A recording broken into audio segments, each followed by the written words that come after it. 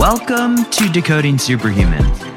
This show is a deep dive into obsessions with health, performance, and how to elevate the human experience. I explore the latest tools, science, and technology with experts in various fields of human optimization. This is your host, Boomer Anderson. Enjoy the journey.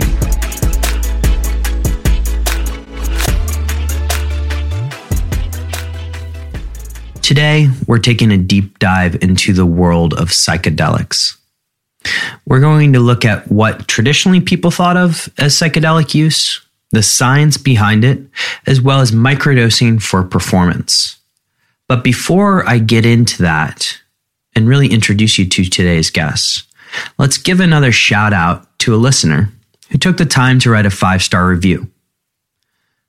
Subject, wonderful combos, and this is from Joel Gwynn 87. I enjoy Boomer's interview style, super humble, super curious. It makes for engaging conversations. And Joel Gwynn 87, you actually make me blush, so thank you so much for that. If you're inclined, please head over to iTunes and leave a 5-star rating, just with a little bit of a message. We'll read yours on the show soon. And I look forward to hearing more from you guys and getting more feedback. My guest today is the CEO and founder of The Third Wave, Paul Austin. He's an entrepreneur, public speaker, and educator, and he's founded 2 companies in the emerging psychedelic space. The first one I've already mentioned, but the second one is called Synthesis, which is actually here in Amsterdam.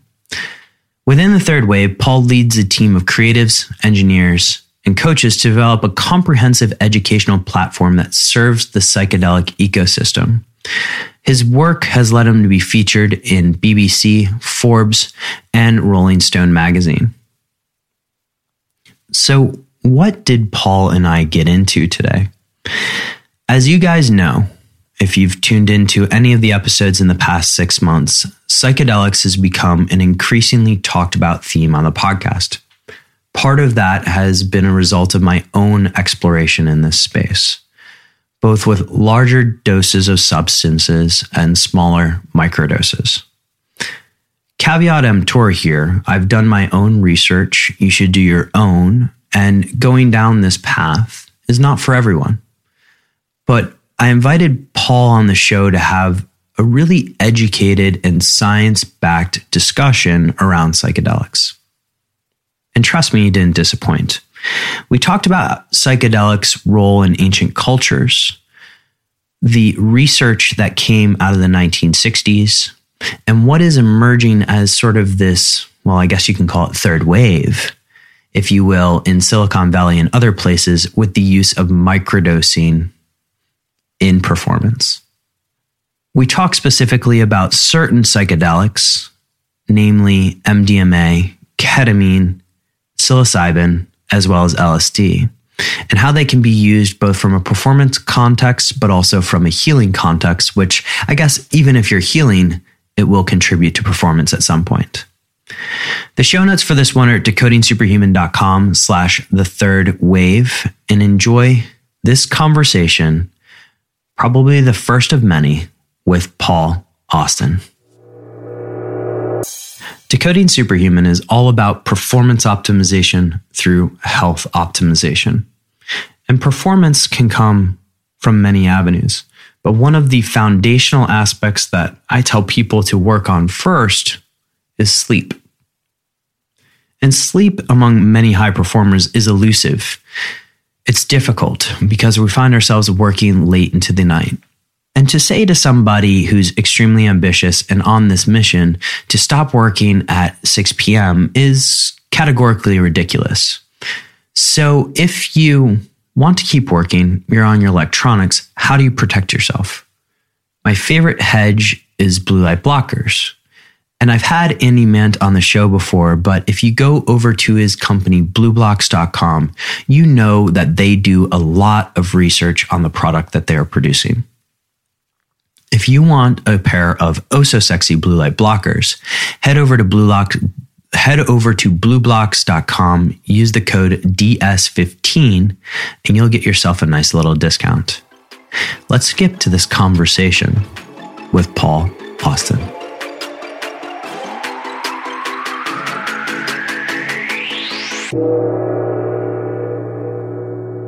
Paul, welcome to the show.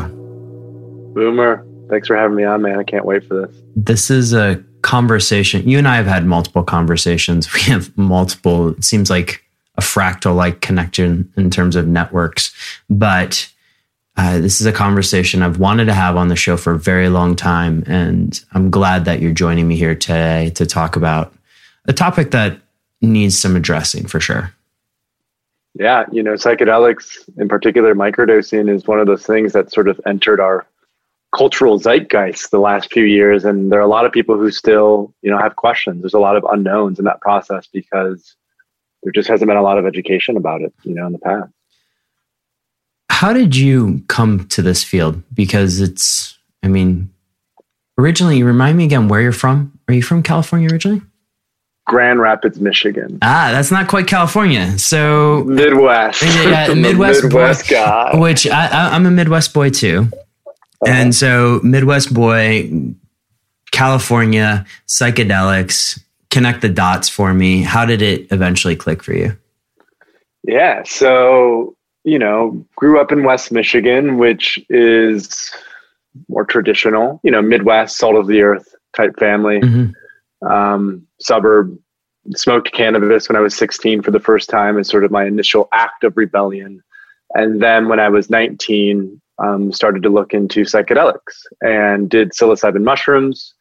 And soon after tried this is at all high doses, high doses of LSD with close friends in beautiful outdoor naturey settings. And, I've always been a bit of a rebel, a bit of an outsider, a very independent thinker, kind of like carving my own path, if you will. And one of the conclusions, I would say the main conclusion that I came to from those high dose experiences was coming to terms with death, which sounds very, odd, but this is what happens is we have this ego dissolution. We realize that death is just another step in the process of our own, evolution. And that for that reason, why not live to the greatest extent possible? Mm-hmm. And so when I graduated from college at the age of 21, I moved to Turkey, where I taught English. Istanbul or somewhere else?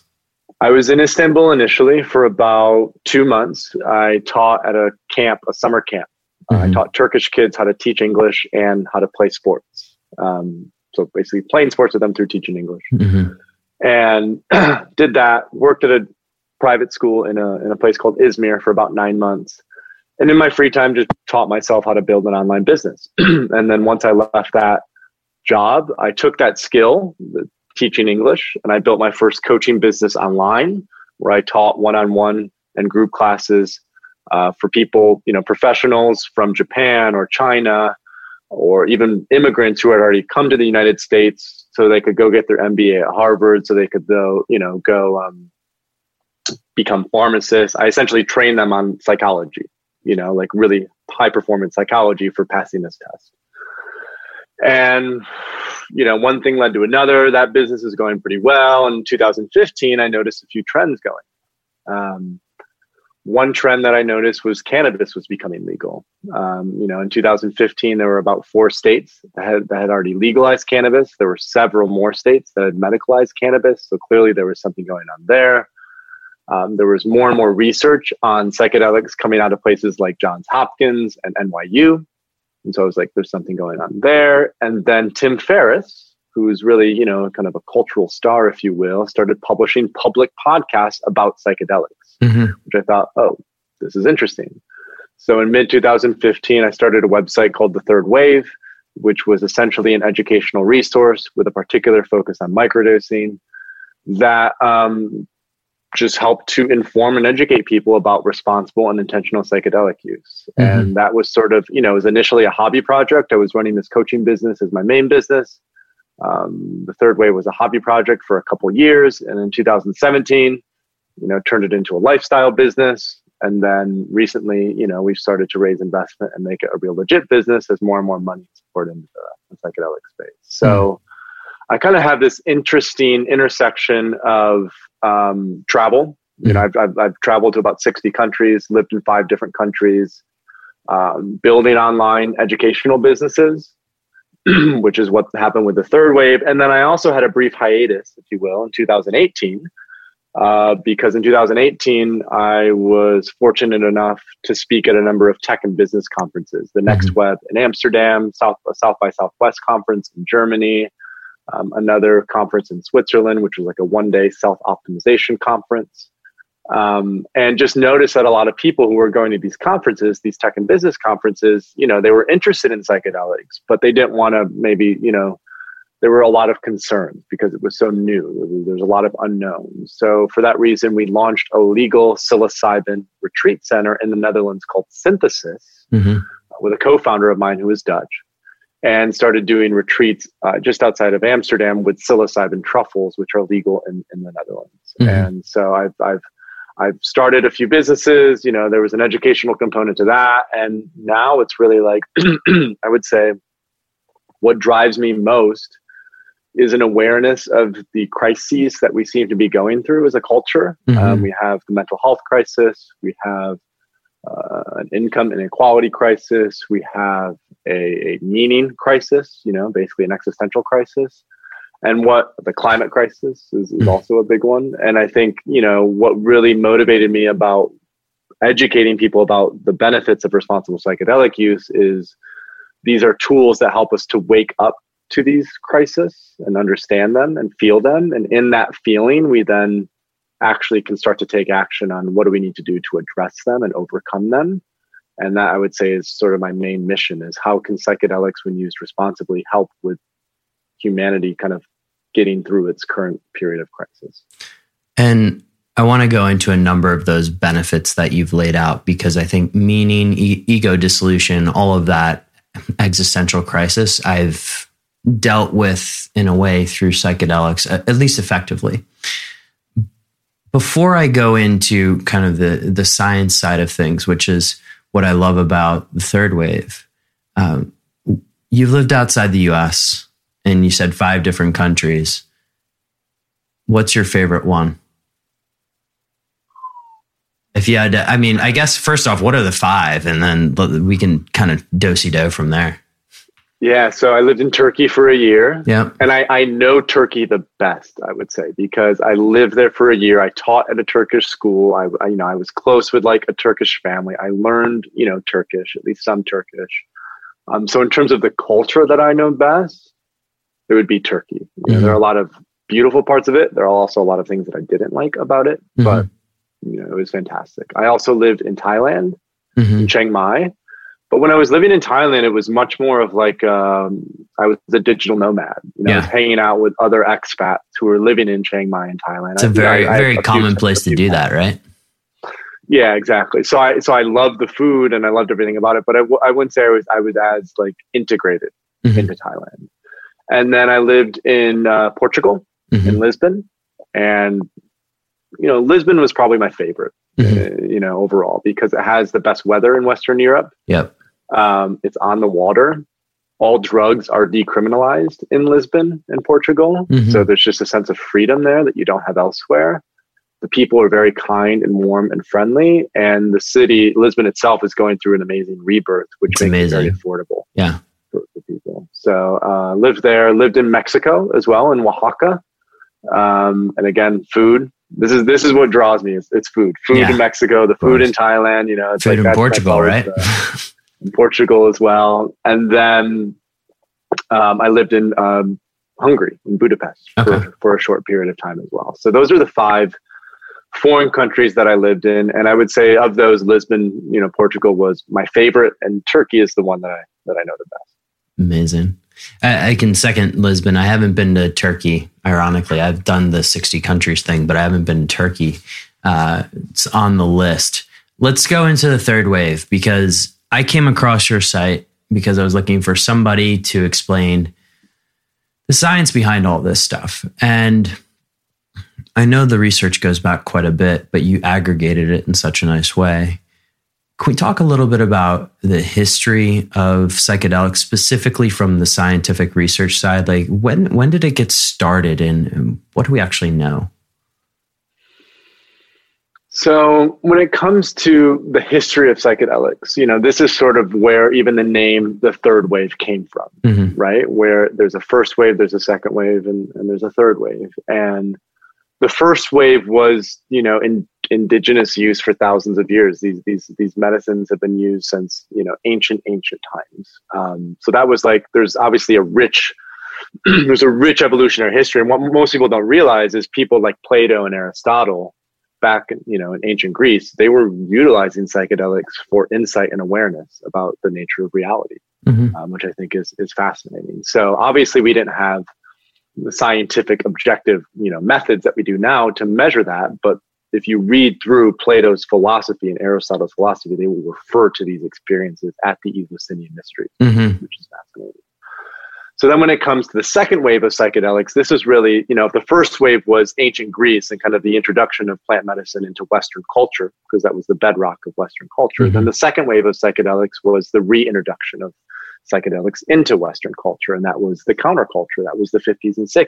And how most people know the 50s and 60s is Timothy Leary and, like dropping out and sort of like kind of, doing that whole crazy thing. But what most people don't realize is there were over 1,000 clinical papers published on psychedelics in the 50s and 60s. And it was a highly respected and regarded sort of nascent area of research that held so much potential. But unfortunately, because specifically with LSD, it got out of control, there was a huge government backlash and crackdown on psychedelics, which led to this sort of dark age period. Was it Nixon or was it somebody else that kind of put the clamp down?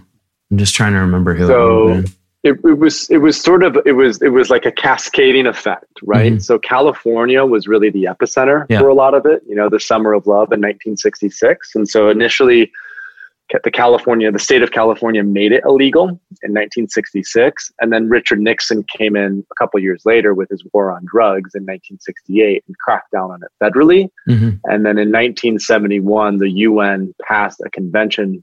An act, the UN Convention Act, that basically made all psychedelics illegal globally. And that if anyone was to have them legal in their country, that they would be kicked out of the UN.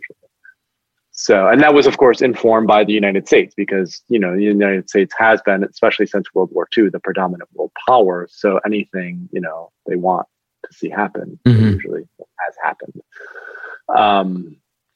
So that, and a lot of the research was fascinating. It showed that LSD was super effective for depression, for autism, for alcoholism was a big one, big for alcoholism and addiction.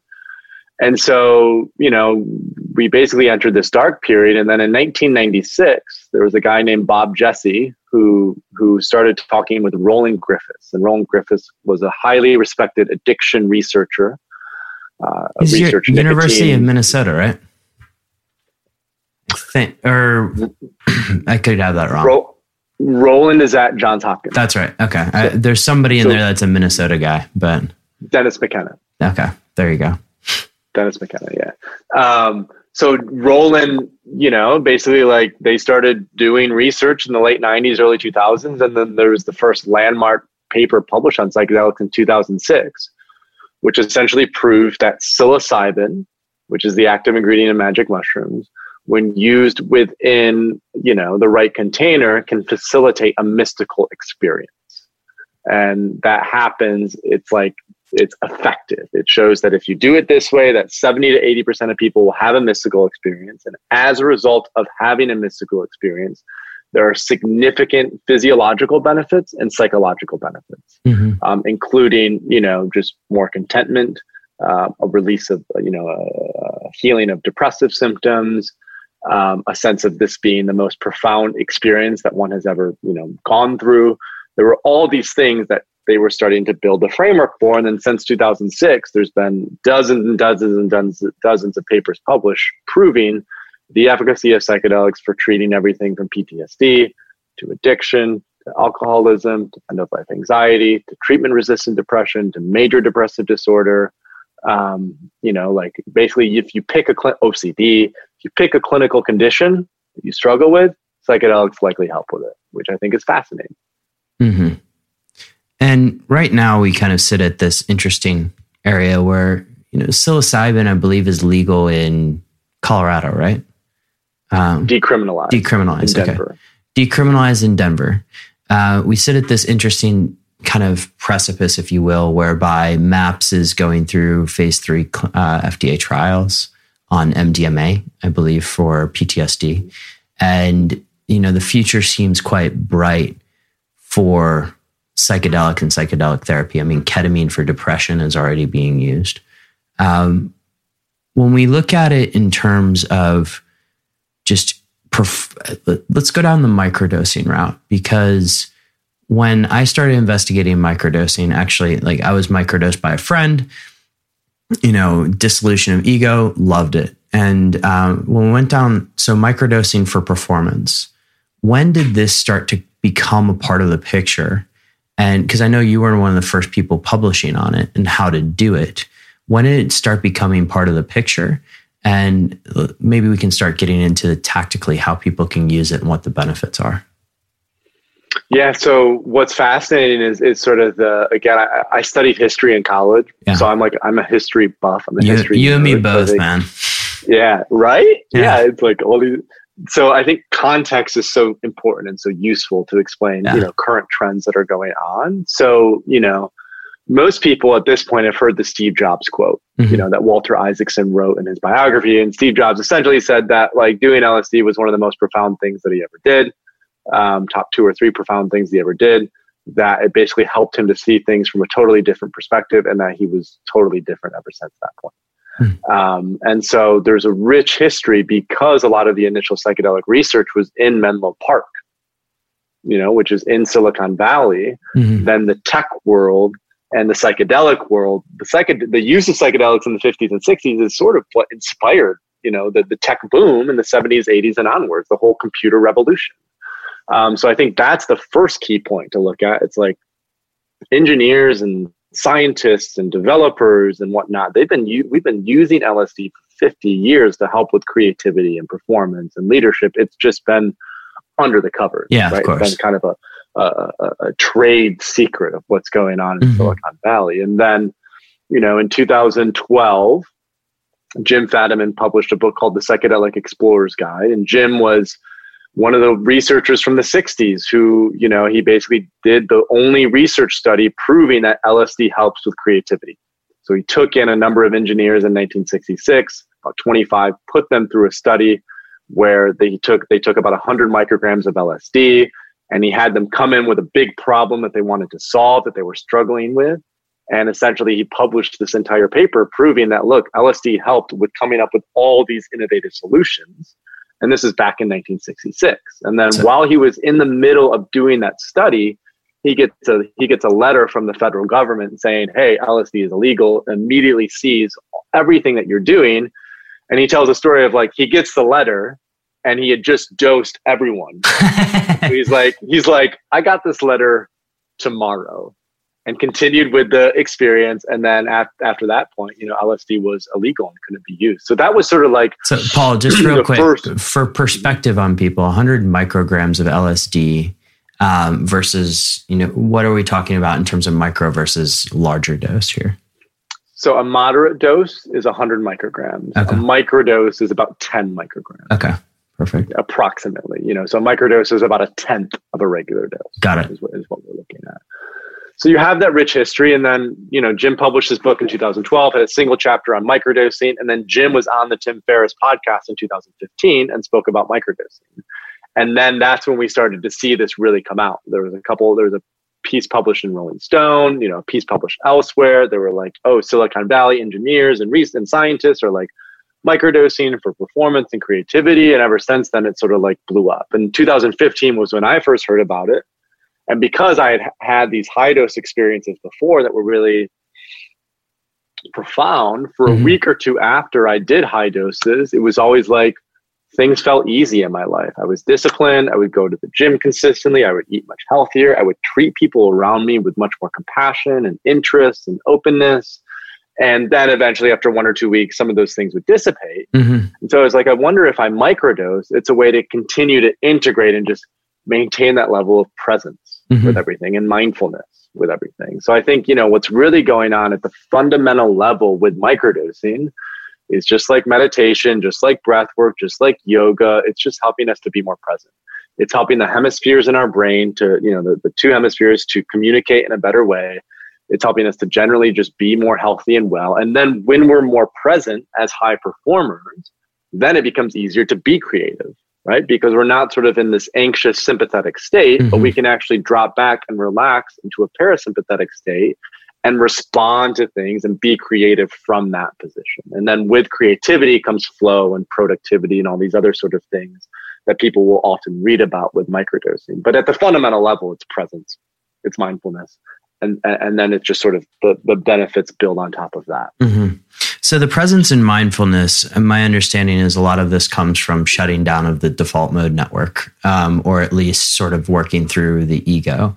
But why don't we go a little bit into like just tactically, if somebody wanted to start microdosing, what does that actually look like?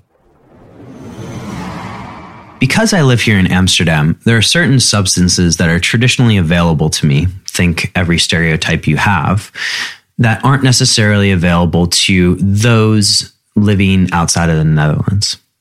But one of those substances, which is now available worldwide legally, is truffled mushrooms. And these are from a company called Provathor. Provathor was founded by a lovely lady named Lily, whom I've come to know very well. And if you want to try truffled mushrooms, which have been effectively batched in microdoses for you, you can head on over to provathor.com. And yes, they do deliver worldwide legally. And you can use the code BOOMER, that's BOOMER, for a nice little discount. Enjoy your experience with that. And let's get back to my conversation with Paul Austin. Because, for instance, right now, I mean, between us and whoever's listening to this, I have microdosed on psilocybin mushrooms, right? And so, I'm enjoying that. But tactically, how would people start to get into this, or how would they explore this space if you were to recommend a way? So one are the risks. Yeah, I think of course. Yeah, let's lay out the risks and just addressing those up front. Fully disclose everything, right? Will be good, and then I can just give all the information there. So the main risk is that these substances are still illegal in these places, of course, right? So the Netherlands is an exception because there's psilocybin truffles, but generally like LSD and mushrooms are illegal. So just so people have that framework. The other risk to be aware of is specifically with LSD, and we can talk a little bit more about this, the difference between LSD and mushrooms, because that's often a big question as well. But with LSD is more dopaminergic. So there's more dopamine going on. And that's why it can be useful very useful for flow states and productivity, just like caffeine and coffee. But if someone already struggles with anxiety, or they have insomnia, or they generally tend to be a pretty high-strung person, LSD might just make that worse. So I think that's also something to be mindful of. So with that, go ahead, Paul. I interrupted you. Well, with that being said, and then we can kind of dive deeper. The basic logistics of getting started with microdosing are to start low and go slow. That's what I like to say. So with LSD, a typical microdose is 10 micrograms. And the best place to start is probably start at 5 micrograms, then 7.5 micrograms, then 10 micrograms, then 12.5 micrograms, then 15 micrograms. And of course, what we're doing through this process is we're titrating. Yeah. We're titrating our dose level to understand, particularly both from a data-driven perspective, maybe through, blood tests, through the Oura ring, through other methodologies that we can use through data, how useful it is, but also just an intuitive sense. Like, does this feel right? Is this giving me the energy I want? Am I a little too anxious? Just like starting to develop that relationship with it to understand how it impacts us. So I think that's always the best way to start. With mushrooms, it would be something closer to probably 0.05 grams. So 50 milligrams of psilocybin, 100 milligrams of psilocybin, 150 milligrams of psilocybin. And usually what I will do when I'm microdosing psilocybin is I'll combine it with lion's mane and niacin. This is called the Paul Stamets stack. Yeah. because lion's mane and niacin are both lion's mane is also neuroprotective and helps with neurogenesis, just like psilocybin does. And so that's a useful stack. I've also microdosed psilocybin mushrooms with ashwagandha because it's an adaptogen. It just helps with maintaining a sense of balance throughout the day. So yeah, I think those are probably the best things to be aware of when it comes to starting with microdosing. So I guess maybe I should have done this earlier, but laying out the cast of characters when it comes to microdosing, we have LSD and psilocybin predominantly. Are there other ones that you also consider worth exploring in the world of microdosing? So I think two substances to be very mindful of, specifically because they can be easier to purchase, are 1P LSD, which is a very close cousin to LSD, and that can be purchased through like the clear web. You need Bitcoin, but you can purchase it through the clear web on through Canada. And then there's another substance called 4-ACO-DMT, which is a psilocybin analog. And same sort of situation. It's very similar to psilocybin, but you can purchase it from Canada. So I would say those are two things to be mindful of. The other thing that people should be mindful of is mescaline. Yeah. Mescaline is from the cacti. It's the psychoactive component in cacti, both San Pedro and peyote. And I think one of the fascinating elements of psychedelics, both with high doses and microdoses, is its anti-inflammatory properties. And we know that inflammation is more or less the key thing that's tied to longevity. So if you can keep inflammation reduced, as this is why omega-3s are so important. This is why, minimizing vegetable oil intake is so important. This is why, getting tons of sunshine is so important. So microdosing is just another way. And mescaline is the most anti-inflammatory of all the psychedelics. And so that's also something to be mindful of with microdosing is it's probably, if you can find it, mescaline is the ideal way to microdose. Okay. And I guess in terms of ranking priorities or maybe going through those cast of characters and saying, what are sort of the chief benefits? You mentioned mescaline as being the anti-inflammatory. LSD, I've looked at as more of a dissolution of ego. Are there additional things that, for instance, LSD, psilocybin have their own properties, additional benefits for each of those that you wouldn't mind highlighting? For psilocybin and LSD in particular? Yeah, psilocybin and LSD. We can go into the other ones as well. So benefits, I would say, again, all of them, they just help with cultivating more presence. Yeah. I think LSD is more useful for flow states, for hiking, like going outside and like having a lot of energy. If you want to go for a long hike or a walk, LSD is really good for that. For jujitsu or any sort of physical exercise, LSD will be really, really good for that. Potentially for like, if there's any sort of intense endurance sports, LSD would be really, really good for that as well. Cross-country skiing or even snowboarding, or again, you need to know your substance before you start doing it. Yeah. But like if you titrate it appropriately and you understand how it's going to affect you, I think LSD is best for that.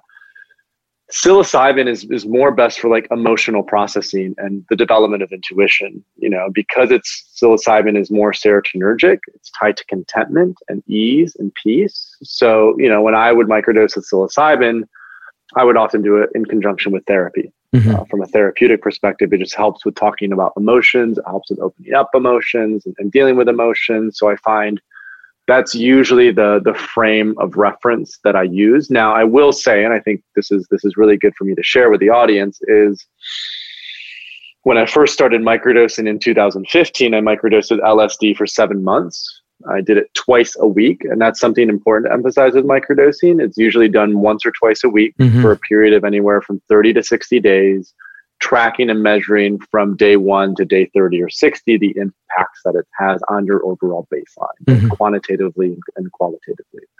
And when I first started microdosing, it was with 7 months. It was for 7 months. It was twice a week. It was anywhere from 10 to 15 to 20 micrograms. I would sort of experiment and play around with the different levels, and it was very useful.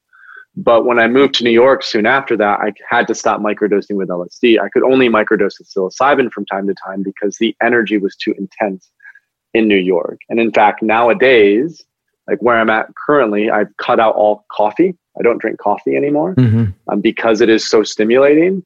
And I also don't really microdose LSD anymore. The only thing that I'm microdosing nowadays is psilocybin mushrooms, particularly because I noticed that LSD was leading me to be in a more anxious state, a more like really driven state. And I just needed time to like chill out. And psilocybin mushrooms with these other like plant medicines, whether it's lion's mane or ashwagandha or cacao or whatever, ginseng or you name it, there are going to be a ton of botanical formulations that start to come out. Can we go? I want to go deep on the cacao because I've played around with this one. What was your experience with psilocybin plus cacao? Well, cacao is really known as like a more of a heart opener, right? It's an empathogen, if you will. And I've done cacao ceremonies in the past where it's not. I mean, it has a little bit of psychoactivity, but it's not obviously like super psychoactive.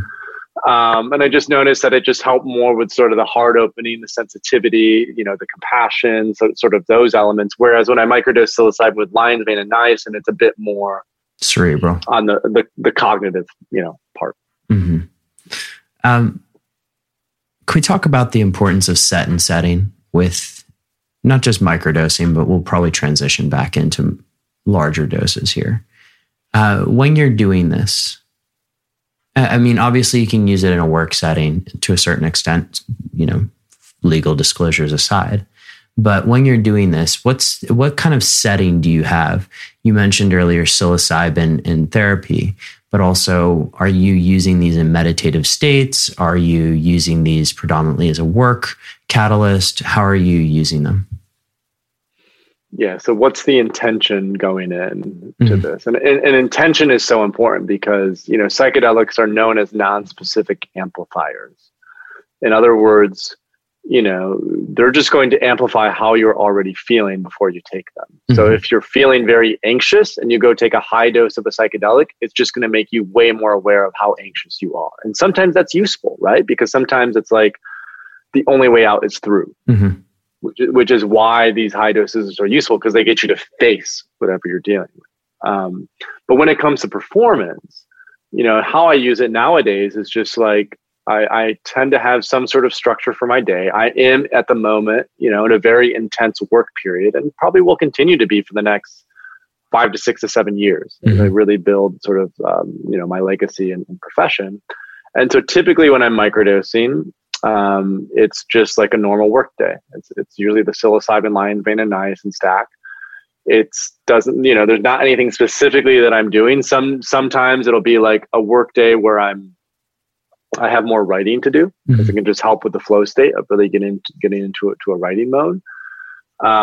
Sometimes though, I'll microdose and go hiking with my business partner or with, potential investors or with people we might collaborate with. And that's just a way to microdosing can also just help with taking a step back, having perspective on things, looking at things from a wider angle, talking about some of the high level creative brainstorming elements. So it really just depends on what you want to do with it. Another thing that I will often do is I will microdose before I do any public speaking because microdosing can help with articulation. And when it helps with articulation, I can communicate more clearly and effectively the message that I want to share with everyone. So that's what's so great about it. It can be used for various purposes, but the set and setting is important in terms of the intention that you're putting into it. And so it's really important, I think, anytime someone is microdosing, just to take a few minutes to journal beforehand and just clarify, why am I doing this? What's my intention for the day? Where am I going with this? And that just helps with visualization is a really effective way to do things. Microdosing with visualization is an even more effective way to set that intention. You work with a number of high performers in doing these types of activities and not disclosing anybody's name, obviously, but I would love to hear about some of the successes you've seen with them, but also what are you tracking along the way in terms of to just ensure that the benefits to the physiology are actually there? Is it all heart rate variability or are there other things as well? So in terms of, some of the clients that I've worked with, it has been, there's been some that have been exclusively microdosing, a few, but what they tend to be more of is those who go through a high dose experience and then need help with the integration process afterwards and want to utilize microdosing as part of their integration protocol to continue to step into their new sense of self, if you will. So when that occurs, we're both looking at quantitative and qualitative things. So, with any coaching process, it's where are you now? Yep. Where do you want to go? What's the gap in between? And how can I, as a coach, help you get from point A to point B? So, for a lot of people, it's just like, especially for leaders, it's how can I show up more consistently and more often as my best self? And how I define that is how can I show up more often in a parasympathetic state, rested and regulated, so I can respond to chaos and adversity that is so prevalent from a leadership position. So, when we're looking at what different measurements that we're taking as a result of that, one is definitely going to be sleep quality, right? Which is where the Oura ring comes into place, because the number one key to being in a rested and regulated state is, deep sleep, and probably REM sleep as well, to help with kind of creativity and memory and whatnot. So heart rate is always, or not heart rate, but heart rate variability is a part of that. But I think it's more expansive than that. And just looking at general sleep quality is always the number one thing. Because typically with high performing executives, they don't sleep there's well. An element of, they don't sleep well. Yeah. There's a sense of burnout. There's a sense of too much going on. There's not being able to really down regulate. There's not being able to really drop into a parasympathetic state. So that always has to be sort of the key North Star for anyone that I'm working with, is how can psychedelics help us stay in a regulated state more often. And then you have other things as well. There's blood tests that we can do and biomarkers that we can look at inflammation and, how inflammation is going on. I think that's another key indicator is inflammation. High inflammation is a sign of not being so healthy. Low inflammation is usually a sign of being in a rested and regulated state more often. Exercise is another one. Making sure that there's consistent exercise going on is going to be key, and how microdosing can help with just general motivation and building new habits. Because that's a big thing with psychedelics, is because it interrupts the default mode network and makes it easier for the two hemispheres of the brain to communicate with each other. That's a key, it's opening this window of neuroplasticity, which makes it much easier to integrate new ways of being. And that's what's so great about microdosing after a high dose, is when we have this high dose ceremony, we really oftentimes start to feel into what it means to be at our best. And then when we get back into everyday life, there's work and there's family and there's relationships and there's distraction and there's triggers and there's things that draw us back into who we were before. And a key component with microdosing is let's keep that window of neuroplasticity open longer, so you continue to integrate new habits that support that new sense of self that you want to embody as a leader and a high performer. And so typically that means meditating more often, having a breathwork practice, maybe doing yoga, going to the gym consistently, eating healthier, potentially a ketogenic diet or a paleo diet. There are all these things. And then when I'm working with a client, it's just like, what's going to be most useful and most effective for you with where you're currently at and what your skill set is.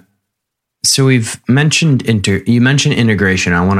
You did a good job of explaining that. Now, some of the larger doses and experiences that people go through, I realize this kind of depends on which psychedelic you choose, but when you're guiding a high performer through this, and we can choose whichever psychedelic you'd like, the higher doses, what types of experiences do people typically go through with higher doses? Yeah,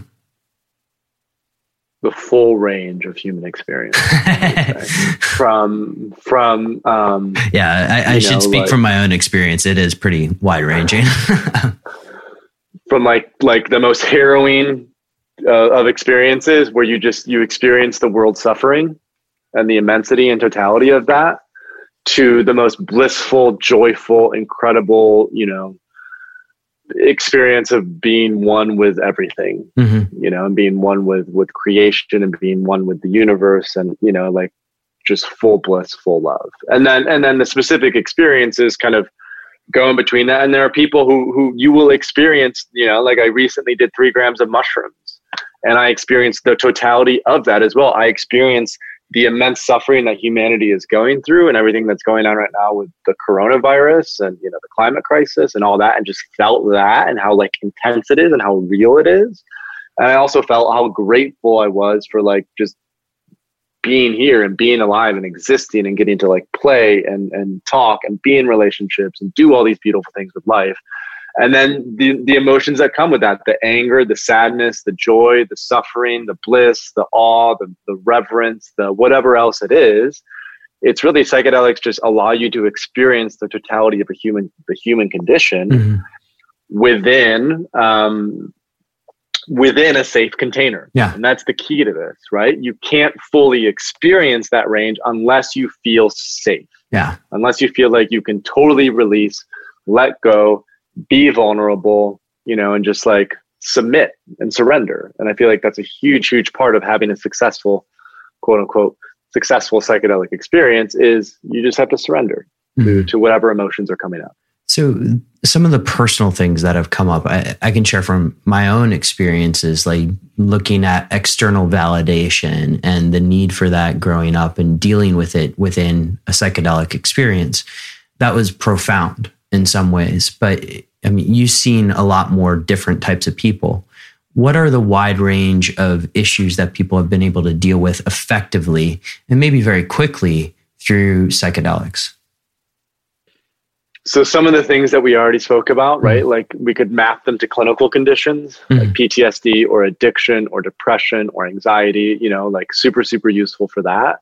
But I think there's obviously something underneath that. Yeah. And underneath that is a lot of people go through what are called adverse childhood experiences, ACEs. And adverse childhood experiences, there's a great book called Your Body Keeps the Score, or The Body Keeps the Score, which goes into by a guy named Bessel van der Kolk. That goes deep into this about how adverse childhood experiences then impact and affect our growth as adolescents and early adults.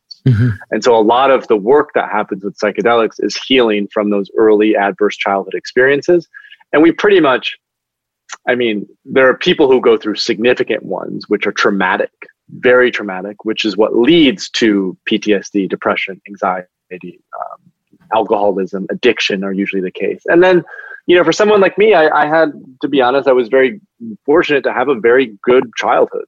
Up until the age of 12, everything was love and great. And I had great parents, great sisters, great upbringing, everything I needed, food, all the good things. But I still experienced my own trauma. Was when I was 10 or 11, I was basically rejected by my entire peer group for being who I was. And so basically my process of psychedelics and overcoming that was like being able to love myself again for who I was and healing from that core wound. Because we all have these core wounds, right? And so a lot of what psychedelics do is they just help us to forgive ourselves and kind of have that sense of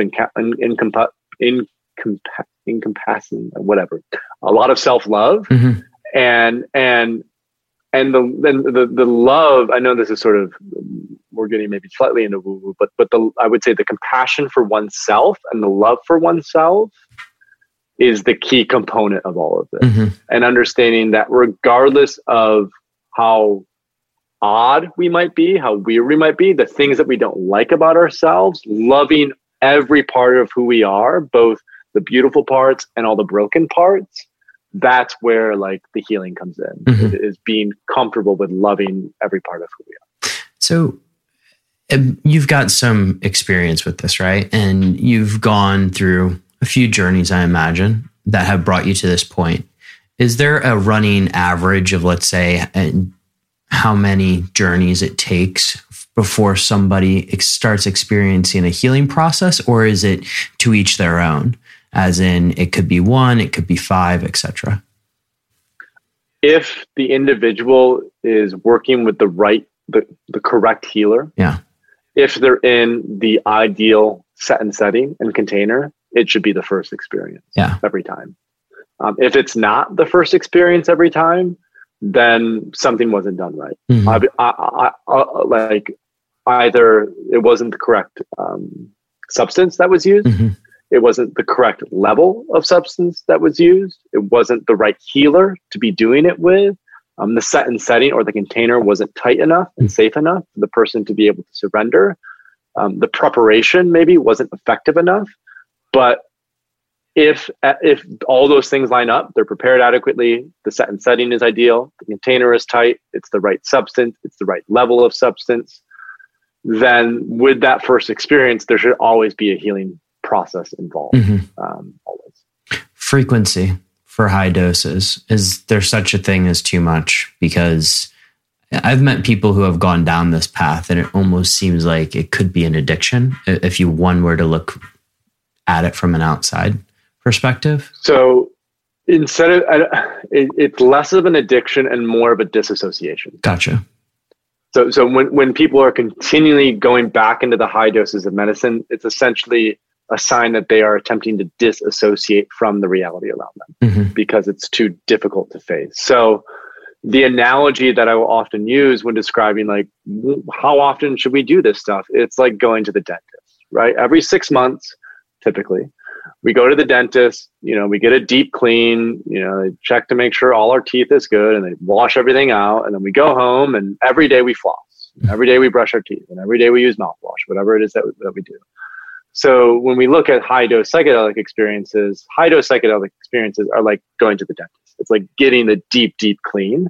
And then microdosing or yoga or meditation or breath work or whatever it is, that's the flossing. That's the brushing your teeth. That's the consistent practice, the maintenance modality that's really going to help you to maintain that parasympathetic state on an ongoing basis. So as a leader and high performer, you're more creative, you're more productive, you're more in flow. It's easier to respond to difficult situations, things like that. Breathwork, you've mentioned it a couple of times. What modality do you use or teach your clients? So the one that I haven't specifically started working with clients with breathwork. I want to start to use that, but I've been really getting used to it myself. I typically would just do a traditional Wim Hof breathwork in the morning with a little bit of yoga. So essentially, like deep belly breaths up to the head and in and out 30 or 40 times. Breathe out, breathe in, repeat, and then go into a little bit of yoga to stretch. And then that's about it. Okay. Two things we haven't mentioned, and I know we're coming up on time here. Two things we haven't really mentioned. We've focused a lot on LSD and psilocybin, but we haven't really spoke that much about MDMA or ketamine. Do you mind just touching on MDMA, maybe as a microdosing substance, but I'm more interested as to what's going on the scientific side with MDMA on the larger doses? Yeah. So when it comes to microdosing, we generally recommend that people do not do a microdosing regimen with MDMA. Yeah. And that's because it's an amphetamine as well. Okay. And so it can be slightly addictive, whereas LSD and psilocybin are anti-addictive. You cannot become addicted to them. So that's one thing to be mindful of. So when it comes to high doses of MDMA, the technical term for them is an empathogen because they really help to open the heart and empathy and compassion. And so it really looks like, MDMA is good for two specific use cases. One is healing trauma, specifically acute trauma. That's why it's so useful for treating PTSD, is because normally with PTSD, when war veterans, for example, come back and they try to talk about, these experiences that have happened to them as a catharsis to get it out, they can't talk about it because their amygdala tightens up so much. Their fear-based response gets so tight. And what happens when you take MDMA and psilocybin, but specifically MDMA, is it loosens up the amygdala really well. So you can talk about these really traumatic experiences without becoming overwhelmed, essentially. So that's one good use case for it. The other great use case for it is in relationship. There's oftentimes when we're in close relationships with people in our lives, we get sort of in the head and we get back and forth about logic and rational and I'm right and you're wrong and and what MDMA does is it just helps us to realize that's just a story we're telling ourselves. We're here, we're connected, our hearts are open. I've done MDMA with my business partner. It's been incredibly useful. I think MDMA in, for example, executive teams or leadership retreats or whatever else will be so useful for facilitating better communication, especially when things get stuck, with people. It's also great for romantic relationships and personal relationships, just sometimes after we've been dating or married someone for a long period of time, things can get stale or, there's separation and distance that starts to occur. And doing MDMA maybe every 6 months to a year as a relational ritual, I think is very useful just to reconnect and rebond about, what matters most, which is the relationship. Yeah, MDMA for me, and I wouldn't say it was necessarily a PTSD incident, but MDMA for me was profound. Again, set and setting, I had a therapist with me, and it was just first time, boom, opening up so much stuff, but extremely, extremely effective.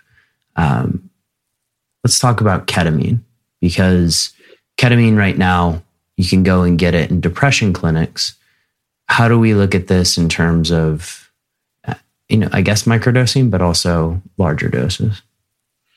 So again, ketamine, it could be a potential good replacement for traditional pharmaceuticals from a microdosing perspective, but it also is addictive. So I think microdosing ketamine and MDMA, be very cautious. I think it's always better to microdose psilocybin as a starting point. Ketamine, again, as a methodology for treating depression, it's legal. So there are dozens and probably hundreds of ketamine clinics that are open in the United States and Canada. And there are dozens and hundreds more that will be open very soon. Ketamine is technically a dissociative. It has an amazing process of just cutting out the ego completely. And so you kind of exist in this weird in-between hyperspace area. It lasts only 45 minutes to an hour usually, so it's much quicker than typical psychedelics. And the best use of ketamine is with body work, where with ketamine, and actually I just had this about a week ago, and I did a 2-hour body work session with ketamine. And sorry, you got the reaction with me because I was like, somebody else has told me this recently, and I'm trying to figure out who it was. Was it Dave Burns? It may have been, actually.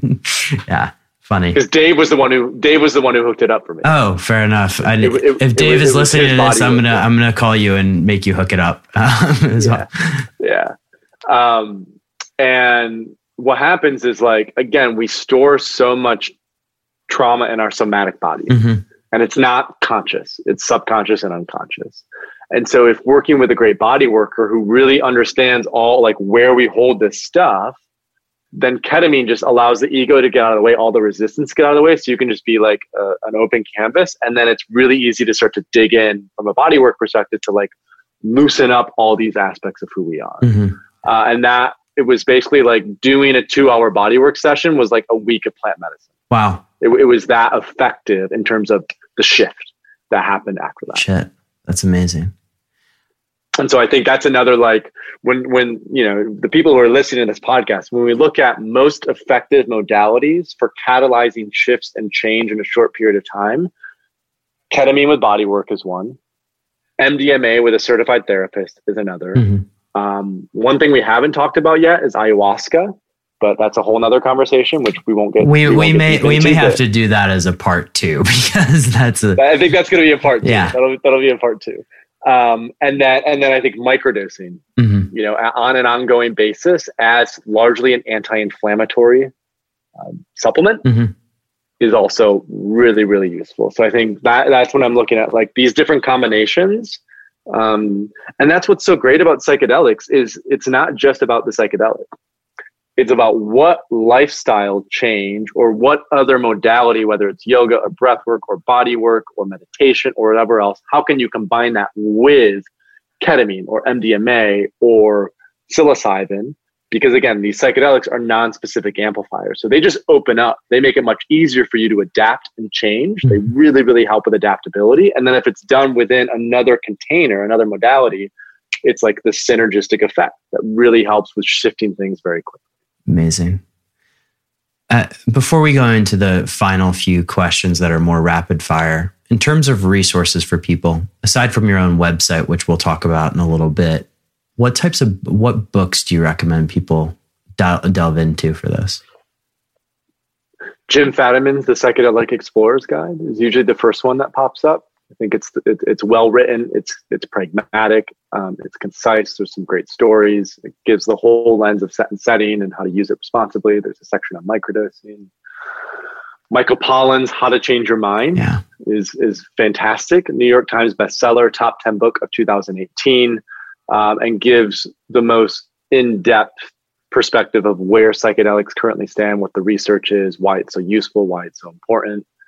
And then another book is called Consciousness Medicine by Françoise Borzat. Françoise is one of the 5 guides who is working with the FDA right now to develop clinical standards and guidelines for the use of psychedelics in a clinical way. And she wrote a book which is basically now the go-to reference for how to guide psychedelic experiences. And I think it's a really good read for anyone who's looking at preparation, experience, and integration, and how it relates to the physical body, the mind, the emotional body, connection to community. There are a few other elements of that as well. Amazing. Paul, this has been a just amazing education over the past 50 minutes. And I think we need to transition, just because cognizant of time here, into some final questions. But I would love to have you back for a round 2. Perhaps when I'm in California, we can do it in person. But first question is what book has had the most impact on your life and how you live it?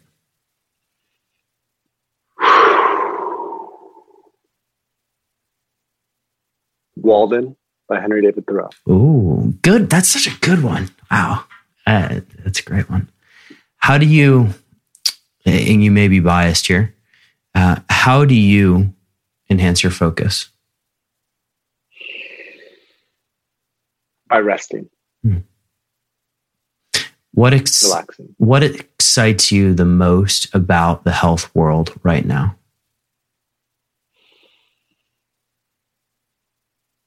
Personalized medicine and the transition from the patient-doctor relationship to person-centered healthcare, where we can finally have all of our own agency and power back in our hands to make ideal decisions for what we need as individuals. Boom.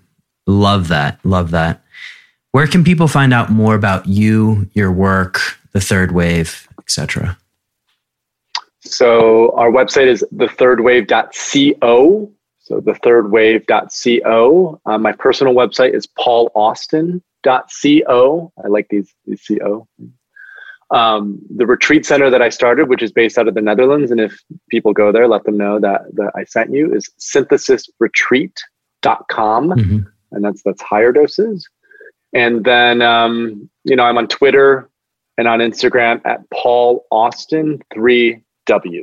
So PaulAustin3W is where you can find me on the socials. Amazing. The show notes for this one are going to be at decodingsuperhuman.com/thirdwave. Paul, thank you for this amazing education. I appreciate it. Absolutely. And thanks for having me on the show, Boomer. It was a pleasure. To all the superhumans listening out there, have an epic day.